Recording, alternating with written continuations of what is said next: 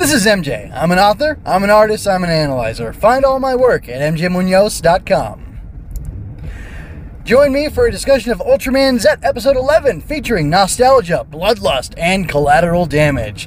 This episode is called Ultra Killer. At least my review is called. The actual episode is called something else, and I don't know what it is. I think it's like protecting what's most important, or something along those lines. Anyway, this might be the saddest episode yet, which I guess there haven't really been sad episodes before this, but this is definitely a sad episode, and you can find out why as I address a few topics that caught my attention.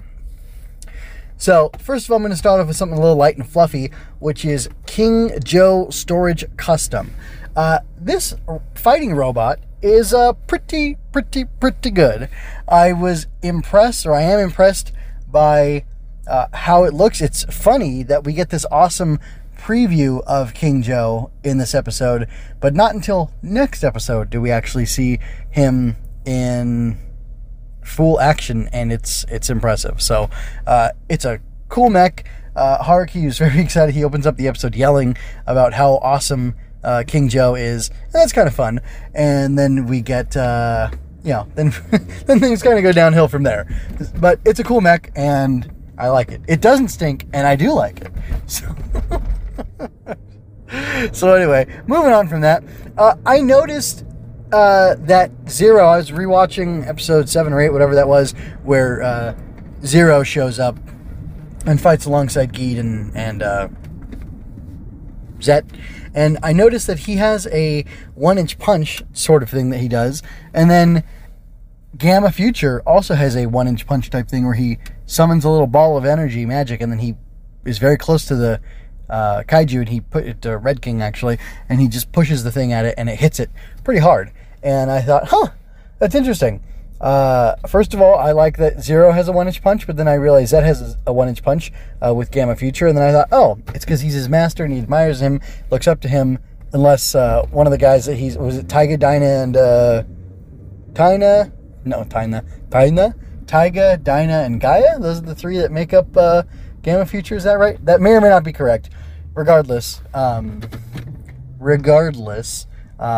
believe that's what's I believe that's what the inspiration is. Anyway, so that's kind of cool. I was super surprised to see Haruki's dad. Couple things. One, I was wondering what the reasons were for these people to be in this anti-kaiju task force. That is storage. Hold on. It's a kaiju emergency going on right now. And I was kind of waiting for us to see reasons for them to be involved in storage. And it was cool to see that. I mean, it's bad for the character, but sad for him. It's sad for him, but cool for the character. It's cool for the audience, rather. That Haruki's dad died protecting him and his mom and a bunch of other people from kaiju, including, I think, a kid. He grabbed some random kid and saved him. And then that was in his hometown. And then we have, on the anniversary of his dad's death in his hometown, these Red King awaken, or Red Kings, I guess, or Red King and Red Queen, I don't know. But they awaken, and he has to deal with them. And, man, that was rough. And I got to tell you, that sepia tone and just, I don't know, man. It's just seeing Kid Haruki, when his dad disappeared and was gone for a long beat, getting that ball, it scared me, and I thought, oh no, his dad just died. What happened to him? I thought either that or his dad turned out to have run off, and I guess I knew he was dead already, though. Did I? Anyway, it was interesting. I like Haruki's dad. He's like a real man's man, and it's super ironic that his mom's like, oh, you're so manly, my manly little baby, you've all grown up. And he's like, Mom, no one thinks I'm a super tough guy. Which is, it's funny and cute and kind of ironic because, he may not be looked at and universally accepted as a super tough guy, but, he's got his martial arts prowess, and he does, professional fighting of kaiju as a career. So that's just kind of interesting. The moment, though, where Haruki kills the Red King, and then he has the realization that he killed a father kaiju protecting its baby, he understandably has this crisis because, in effect, based on the visual language and everything that we saw in this episode, he basically killed his dad.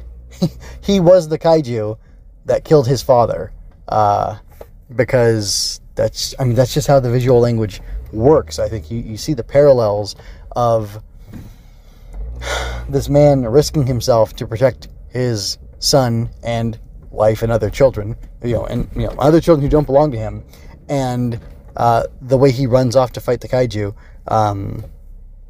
It's just, I feel like it's very much mirrored by the father, Red King, going out to fight against Haruki, or Zett, rather, and that's really interesting and really tragic and sad. And it's something intense. And I think that the humanity of the kaiju, if you can say kaiju have humanity, was something that struck Haruki, and I think that's what really wrecked him and stopped him from being able to continue to fight like he had previously.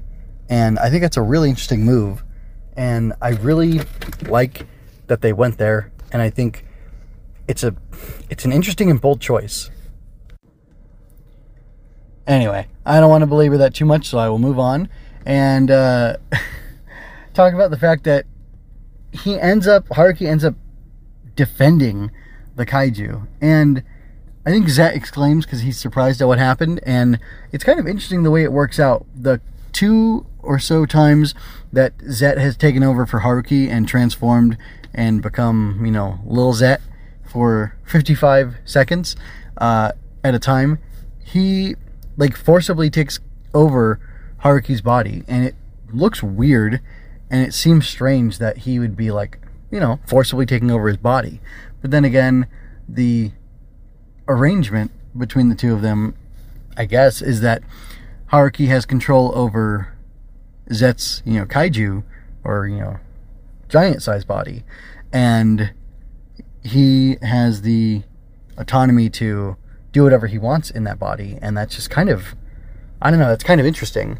And the shock that Zett exclaimed with was really interesting, because you can see, I guess, that he would have been okay with killing the kaiju and abandoning that baby, abandoning that Red King egg. And this is kind of interesting. And it may sound ridiculous to be having sympathy for the kaiju, but, there's this whole question of, what are kaiju and how do they work and why are they existing on Earth? And it's something I brought up with the Pegula episode, I believe, when Haruki got the spear. And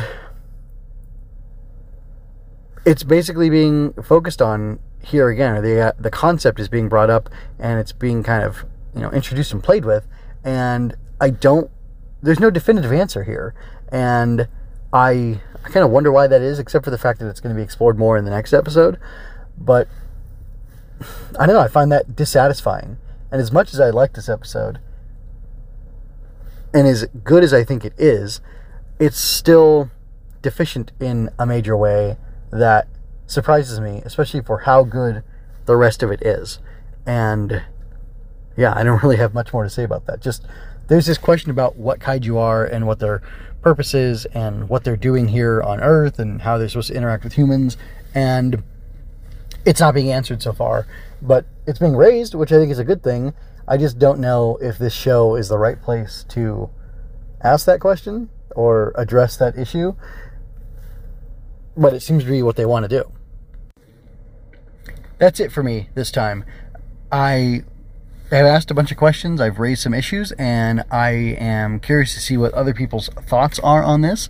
So go ahead and leave a comment for me, either in the show notes on mjmunoz.com or where you find this on the video platform. I haven't checked if the podcast platform can be commented on easily, or how that works exactly. If it's just like a review with I don't know if you can respond to, or respond, or what's that word, reply to the individual episodes or not, or if it's just the show as a whole. So anyway, definitely mjmunoz.com is the place you can go to leave comments, and you can check out all the other good stuff that I have there.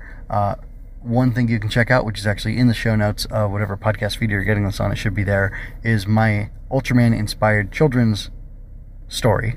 I have it written down, and I want to get it illustrated, but for now I have a nice draft version of it written down and accessible for you online, and I'll be uploading the, I guess, polished new version of it, the no longer drafty, I guess finished, the final draft of it pretty soon. Not quite this week or next week, but pretty soon. I have it and 4 others. I have a total of 5 of them, and I'm working together to get written, and they're all based on and inspired by different tokusatsu stuff, so you can check all that out, you know where. So with that, this is MJ signing out. I hope you enjoyed that. Go to mjmunoz.com to leave any questions, comments, or other feedback you might have. There you can find all of my analysis, art, and fiction. I cover books, tokusatsu, comic books, anime, and more. Look around. You're sure to find something else that you'll enjoy as well. This has been a Story Over Everything production.